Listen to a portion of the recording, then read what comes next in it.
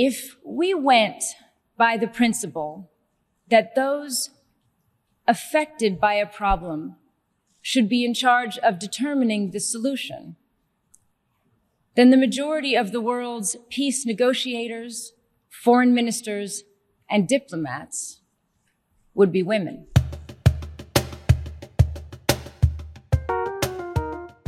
Gender. It influences our identity, the role we play in our society, and the way that we interact with each other. The crucial role of women in preventing conflict and building peace has been recognized. Yet over the last 30 years, 70% of peace processes did not include any women mediators or women signatories. So peace, much like war, remains entirely dominated by men. Welcome to Season 6 of the Peace Corner podcast, brought to you by CSPPS, You Know Why Peace Builders, and GPAC. A youth-driven podcast, the Peace Corner aims to demystify peace building by giving peace builders across the world the opportunity to share their stories. We showcase the ordinary and extraordinary nature of peace building with the belief that everyone can be a peace builder. We just need to make space. This season explores gender dynamics in peace building. So, who are the people making peace buildings more equal, inclusive, and relevant? How are these pioneers making gender equality the norm? Keep listening to find out. Today's episode is presented by Sarah from You Know Why Peace Builders. Hello and welcome to all our listeners tuning in today on this episode of the Peace Corner podcast. Today I'm delighted to welcome our wonderful guest, Dorsa Babai. Dorsa comes from a business and marketing background, and she's had a turning point in her life when she had a trip to India as a volunteer to work with differently abled kids. She then began her peace journey by participating in peace mentors and several other workshops. In order to understand how to effectively work with diverse cultures, she applied for other volunteer teaching projects in Kazakhstan. And she is now attending soft skills, people management courses to be able to make the best out of her current peace position as the co-director of Peace Mentors.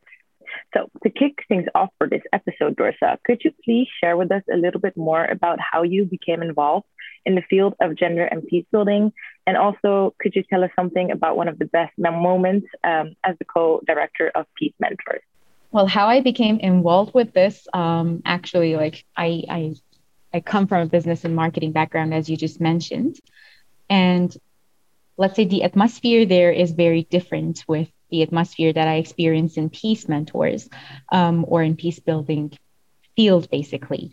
And how I got involved in it, well, I remember that back in 2016, I was quite frustrated with all of this pressure to succeed and basically to be the perfect version of yourself all the time. And I came across with this advertisement that said, how to be mindful and to be at peace with yourself. And I was like, right, oh my God, this is exactly what I need. So I joined the workshop, and this was the first time that I realized that we have something called violent self and like violence with self. It really struck me back at that time because I didn't know that I can be violent with myself.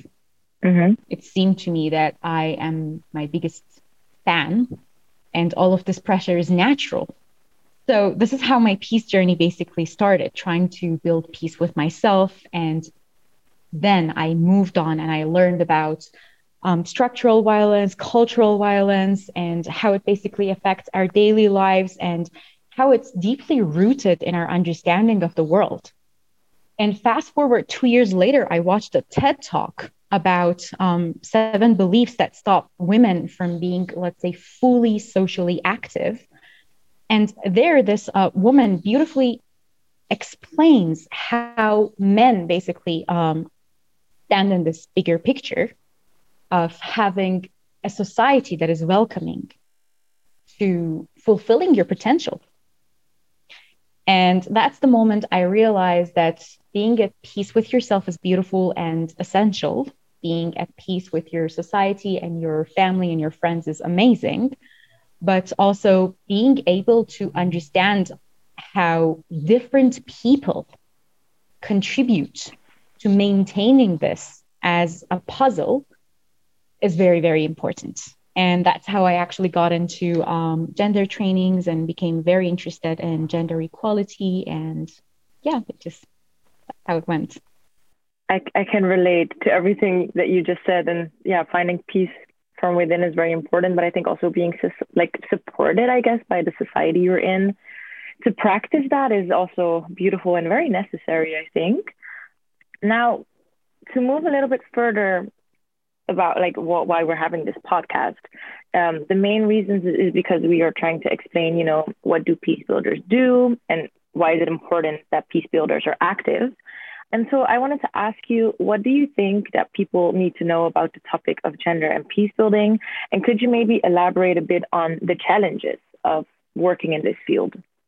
I would answer this to Dorsa 4 or 5 years ago, coming from a result-oriented and goal-oriented background, a person who is very numerical and cares about percentages more than anything else in life. When I first came across with the title of peace builder, I was like, what do you do? Wave white flags, or what's the point in being a peace builder? And when I actually became the co-director of Peace Mentors, oh my God, it's a whole process. It's a really big deal.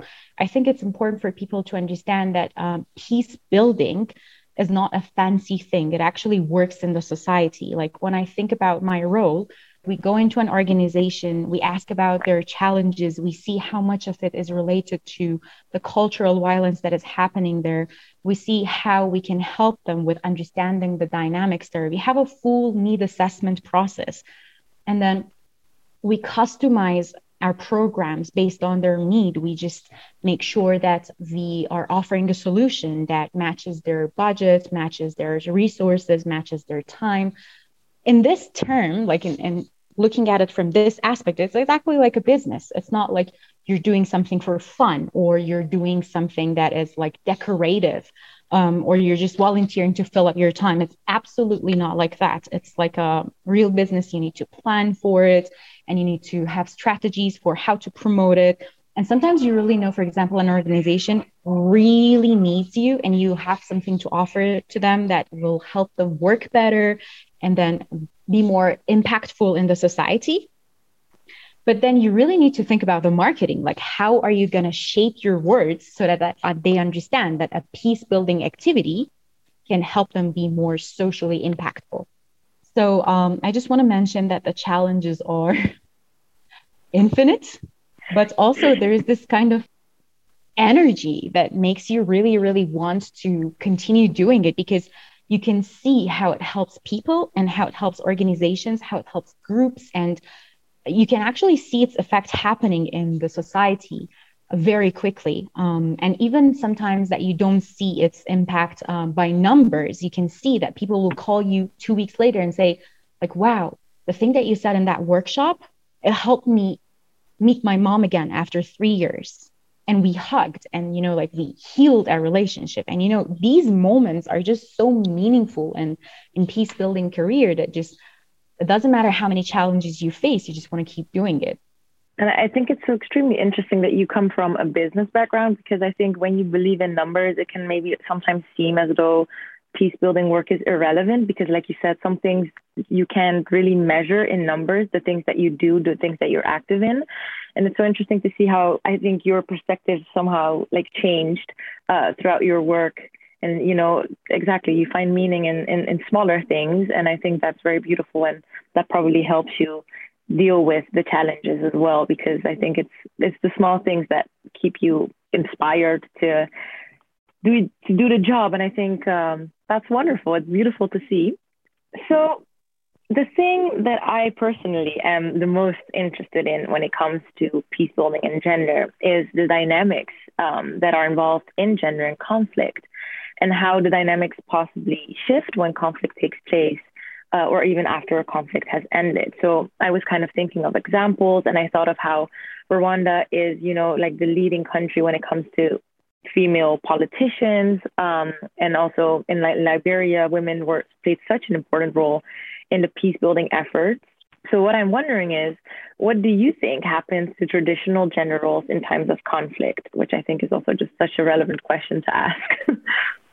Well, I think it's an amazing question, and I can only answer from my own perspective. The way I see it is that we need to take a tiny step back and see what it means to have a traditional gender role in my society and in my context. So the answer here is quite different for everybody hearing and listening to this podcast. So like this for me took like a 3 months course to realize what it means for me to be a woman in my context, what is expected of me traditionally, and to be able to create a vision of how I would like to change it and who I would want to be ideally. Like before this training, I had no idea what I'm accepting, because these norms are really subtle, like you may not even notice them sometimes. And when they asked me, so who would you want to be if you didn't have these expectations around you? To be honest, I had no answer. So when it comes to conflict transformation, and your role as a person, regardless of your gender, if you don't know who you exactly are and who you want to be, then you cannot take an active role. Or even if you do, it means you're kind of like, let's say, wasting your effort by not channeling it in a let's say, in a strategized way, let's say. And it's really important to just take the step back and look at yourself first. And after that, choose your core values. Because when a conflict happens, you need to understand what is driving you at this current moment. Like, imagine even like a very small conflict between you and your best friend. If you don't understand what exactly is happening inside you, like in nonviolent communication, we have a sentence, we say, we have a check-in sentence: what is alive in me? If I'm not sure what is alive in me in this moment of conflict, then I'm not able to transform it. I'm not able to actively take a role in it. And this is why I think women's role is very important, because like we are a very big part of the society. And understanding how effective our role is and how important our role is and how it can be improved even more than this, again, pushes me, at least personally, to reflect on who I want to be in the society, what kind of change do I want to make, and what are the prerequisites for this change. Do I need to work more on myself first and then on the society? And what tools do I need? So women's role is very, very big. I don't want to shrink that or emphasize less on that. But I also want to focus on the reflection part and on mindfully creating a role for yourself in the moment of conflict or after the conflict, and having a vision of where you want to transform this conflict to, and then start working on it and towards it. That was beautifully said. Your answer just kind of naturally leads me to the following thing that I wanted to ask you, which is, when we think about gender, I think most people associate gender with girls and women. And, I think the biggest idea is kind of focusing on bettering their roles in systems that have, initially been created to work against them and to prevent them from accessing positions of power. So what I'm thinking is, what is men's role in this? How can men contribute to fostering engaging climates for women to work in when it comes especially to peace building, which is what you're familiar with? Well, that's an amazing question. And again, I want to refer to that TED Talk I watched back in 2018. To be honest, before that, I used to have a very individualistic perspective. I was like, so now I know who I want to be and I'm going to go do it, be it, like creative. After watching that TED Talk, I realized that I may be able to achieve a lot as a person, but then am I facilitating the environment for my children?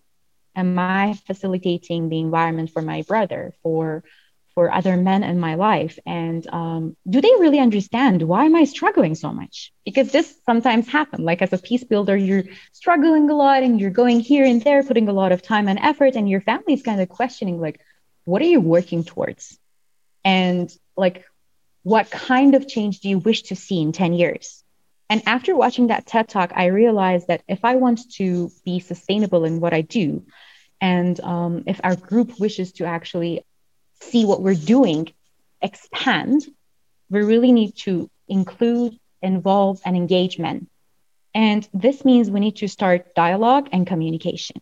because at least in my context, let's say the definition of what a woman is and what a man is are so deeply rooted in our minds that sometimes when we want to act out of it, it's kind of like it seems so sudden, and people question the reason behind it, and women are not, let's say, prepared to answer. Like when they ask you, so why are you doing what you're doing? Most of the times you're like, I like it. It's my passion. And then they say, so what's behind this passion? What's driving you? Like men are always so confident answering this question. But women, at least in my context, are not. And it's important to start this communication and to say what we exactly mean when we say, I'm passionate about this. It's important to tell them that we see this power in ourselves and we have this vision and we want you to help us. And it's important not to be afraid. It's really, really important not to be afraid, because sometimes we are expected to, or we are used to, let's say, being this shy person, or this, let's say, I don't know how to put it. This is standard person, let's say. Yeah. Who asks for like 30% of what is on the table. And at this point of time, it's important for us to step up and ask for 50%, 60%, 70%, and ask men to help us achieve that 50, 60%. Because I think if we think about a more equal society, regardless of our genders, just more equal society, we need to be able to engage more members of that society. And this only starts by asking them to help you with your vision.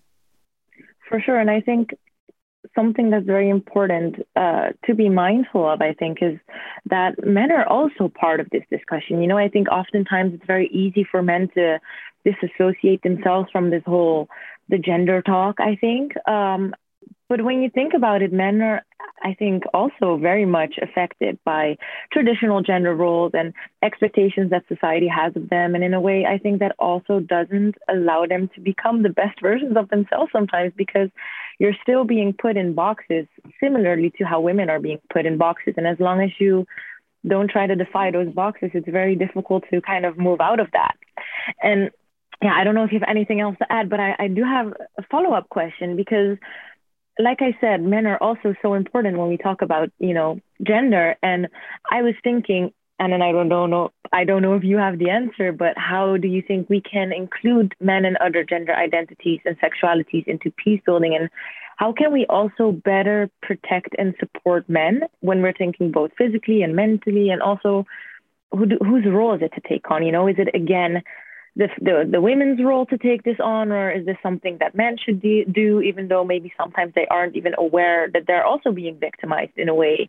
I know this is a big question to take on, and I completely understand if you don't have like an immediate answer, but I just think it's so interesting to have this discussion here.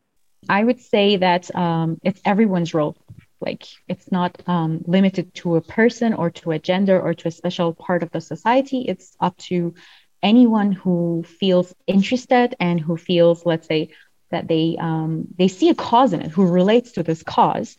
And again, I think you beautifully said it, defy the boxes you're put in. It's super, super important, because same way that women are not happy with some of the boxes they're put in, men are not happy with some of the boxes they're put in. And I think it's our role to give them this space to tell which boxes they don't like, and for us to be open to actually allow them to put away these boxes, walk out of these boxes. Like, if I expect them to take me as seriously as a man, then sometimes maybe I need to accept that they want to be taken as vulnerable as a woman. These are just examples. Like, I need to be able to listen besides and away from all of my biases and what I think a man should be, and help them get into what they want to be. And if I'm able to do this, if I'm open to do this, I may have failures, but if I'm willing to take this journey with them, then I think this will encourage them to take this journey with us. Like, we all love win-win situations. And if I'm telling them that, hey, it's not just about me, or it's not all about me, it's about us as a society, then it will make like the space much more relevant to to what we currently are struggling with and how we can move from this to an ideal or a more ideal situation.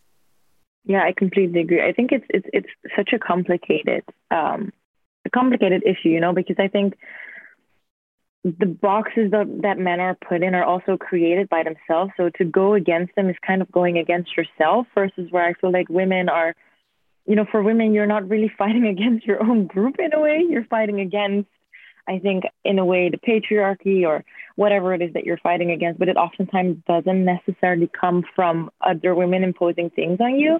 Whereas for men, I feel like it's men imposing things on men. So I can imagine that it's a bit more difficult to even see that it's an issue. You know, I think it goes just way more against, it made me feel more personal in a way, if that makes sense. So I think that's what makes it a bit more complicated. But it's just so important to have men be active and, you know, allow them to also, like you said, have the space to think about what is it that you don't like. And, you know, give them the opportunity to think about that, to share that, and to, you know, be supported in that and respected in that as well. And I think if we, this is very ideal. In an ideal scenario, I think this would work out beautifully. You mentioned something about men imposing on men. It reminded me of the importance of context, because a lot of times I hear some things that in a workshop, like 20 people are nodding and saying, yes, yes, yes, but I personally can't relate to. And in that moment, I kind of feel like an alien, and I feel bad for not being able to nod with the group. So if anyone is listening to this podcast and is not nodding to men, imposing on men or anything like this, it really highly depends on the context that you're living in, and on the culture, and on your family, and on your own perspective and understanding of world. And so I just want to say that no matter what context the person is in, and regardless of a person's gender, I think just giving this a space for people to open up and unfold themselves, and glorifying this, because I see a lot of, let's say, appreciation in mystery, let's say. So like, I remember when I was a teenager, I used to see this quote a lot. A butterfly is easy to see, but hard to catch. And there was a lot of beauty and value in being mysterious and not unfolding yourself. And it used to kill me, because I was really interested in getting to know a person and kind of learning their, let's say, love language, their appreciation language, their communication language. So the same applies here. I think we need to start glorifying the beauty of unfolding yourself and talking about what makes sense for you, what works for you, how do you perceive this topic in your own context, and acknowledging that all the contexts are real. Exactly. And giving the same value to a person's context that you give to another, and not trying to kind of say like, hey, because the majority of the context says this, so probably this is more valid. Let's just revise this narrative and say like, hey, as long as you're kind of like reflecting on your context and you're willing to unfold and share it with us and tell us how we could support you with your own narrative, then it's amazing. For sure. I 100% agree. And I think kind of what you said, you know, maybe some people do feel very safe in the boxes that we were talking about. And that is also completely fine. Like, you shouldn't necessarily feel like you should fight something. I feel that if you are comfortable, you're comfortable. But I think it's important for everyone to sort of feel comfortable. And I think, like you said, if you open up a dialogue, then people can discuss this and see how we can compromise. I think it's always about a bigger compromise that's to be made. But for sure, I think, when people are nodding and you can't nod along, it's definitely an alienating feeling, and no one should ever, I think, feel that way. I think everyone is very much entitled to their own feelings and opinions. And I think, the main purpose of why I wanted to ask the questions that I did today is maybe to open up this dialogue, you know, because to me, I just feel like personally, oftentimes, as I said earlier as well, when we were talking about gender, it's so focused on, you know, women and girls, which is so completely valid and relevant and fine. But sometimes I feel like maybe we're also missing the part where we include men, because at the end of the day, I think for the concept of gender to be at its most successful, it should include all genders. It should include everyone, and it's not just about one specific group, even though I do, of course, recognize that, it's just so very much complicated. It's like an onion, and then it has so many layers. And I know that one little podcast is not going to solve the entire onion, but I definitely feel like we've peeled a layer at least. And I hope that the people listening maybe can relate to that, and also, share or join in this dialogue. So Dorsa, we're kind of coming to an end. And first of all, before I ask my last question, I wanted to ask you, is there anything you wished that I would have asked you, or anything that you still feel like you want to share? If not, then I can continue with the final question that I have for you. I just have this tiny thing to add. Of course. I think it's really important to understand that sometimes you see something that others don't. And it's important to be able to stand up for yourself and follow that path. If peace building is not considered as, let's say, a legit job in your context, or it doesn't seem as useful as becoming an engineer or a doctor or any other positions, but you feel something is in there for you and you have something to give to your society, to your community, to your family, to your friends, then just go for it. Because I think it's important that we are able to stand up for what we believe in and who we think is our best self. I think you might have sensed what my next question was going to be, because you sort of answered it. Because I was going to ask you if you have any piece of advice for people, interested in becoming peace builders, especially for young people listening. But maybe you want to add to that. And also, if you have like a final story that you wish to share, anything you kind of want to share with the young people listening who might be inspired to also become active participators in peace building. Or people who aren't interested, who might now be curious, please do share. Sure. Wow. First of all, the thought of young peace builders who are still doubtful actively joining in the field, listening to this podcast, thrills me. I hope they choose to do actively engage in this field. I want to say that this peace building is so fulfilling that nothing else I've done in my life has been this amazing. And I used to see this quote, to teach is to touch a life. And I think to build peace in your community is to touch lives. And that touch is going to stay for like a very long time, if not forever. And I just want to say that it's important for us to find our own cause, because a lot of times we see social trends, which are important because it means that there has been a need in the society to create this trend. But also it's important to find our own cause that we can best relate to and see how we can contribute to that cause. And if it's kind of, let's say, a minority or a less under the spotlight kind of cause, it's still okay, and it's important and it's valid. And the contribution that you make may not be as publicized as other causes, but still it's working. It's more about the people. It's more about the community that you're working on rather than how many people hear about what you do, at least for me. And I want to emphasize on this because in the long run, you look back and you say like, wow, I've worked with 200 people over the past 5 years, and I can still see how what we've done together and the journey we walked together has changed their lives. And that means more than any media coverage or any international program, although I love those and I think they're very, very important. But also this matters as well. As you mentioned, it's like different layers of this issue. And the final tip is communication. Communication is very important here. So try to reach out to people who have already done this, ask about their experiences, ask them how they would have done things differently if they had this understanding that they have now when they were starting their journey. And try to make as many connections as possible, because first, it helps you understand different contexts and different cultures. And second, it helps you be very, very creative with what you're doing in your own context. So if, for example, I'm reaching out to friends in different countries and see how they have faced their challenges, it helps me reflect on the way I'm dealing with my challenges. And the network is really important. I think we need to support each other more, and we need to be out there for each other and try to just be there more for each other. Like, don't be like islands who are doing peace building work on our own, but more like a community that knows each other, supports each other as much as possible. for sure. And I think the final thing that I could add here, and then we're wrapping up, is you were saying a little bit earlier, like maybe peace building isn't a job like kind of becoming a doctor or an engineer or whatever.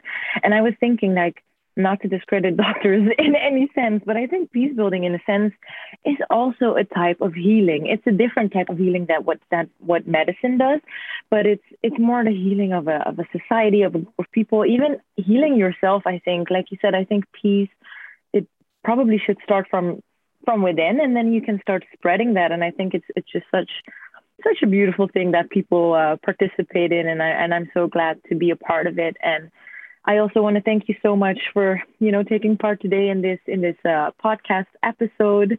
I hope you were able to share everything that you had to share. I loved having this wonderful chat with you.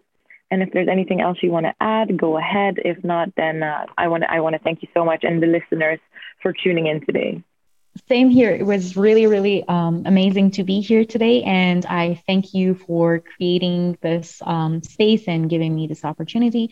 And the last thing I want to say, it's a work in progress. I think until the day that we breathe, the journey of peace within and let's say peace in our society continues. So I hope we never give up on this beautiful, beautiful cause. I couldn't agree with you more. Thank you so much, Dorsa. And again, thank you so much to the listeners. And hopefully we'll stay up to date with what you're doing at Peace Mentors. And finalizes our podcast for today. Thank you so much.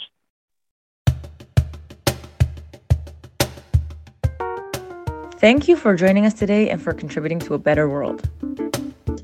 Thank you for listening to the Peace Corner podcast and supporting our initiative.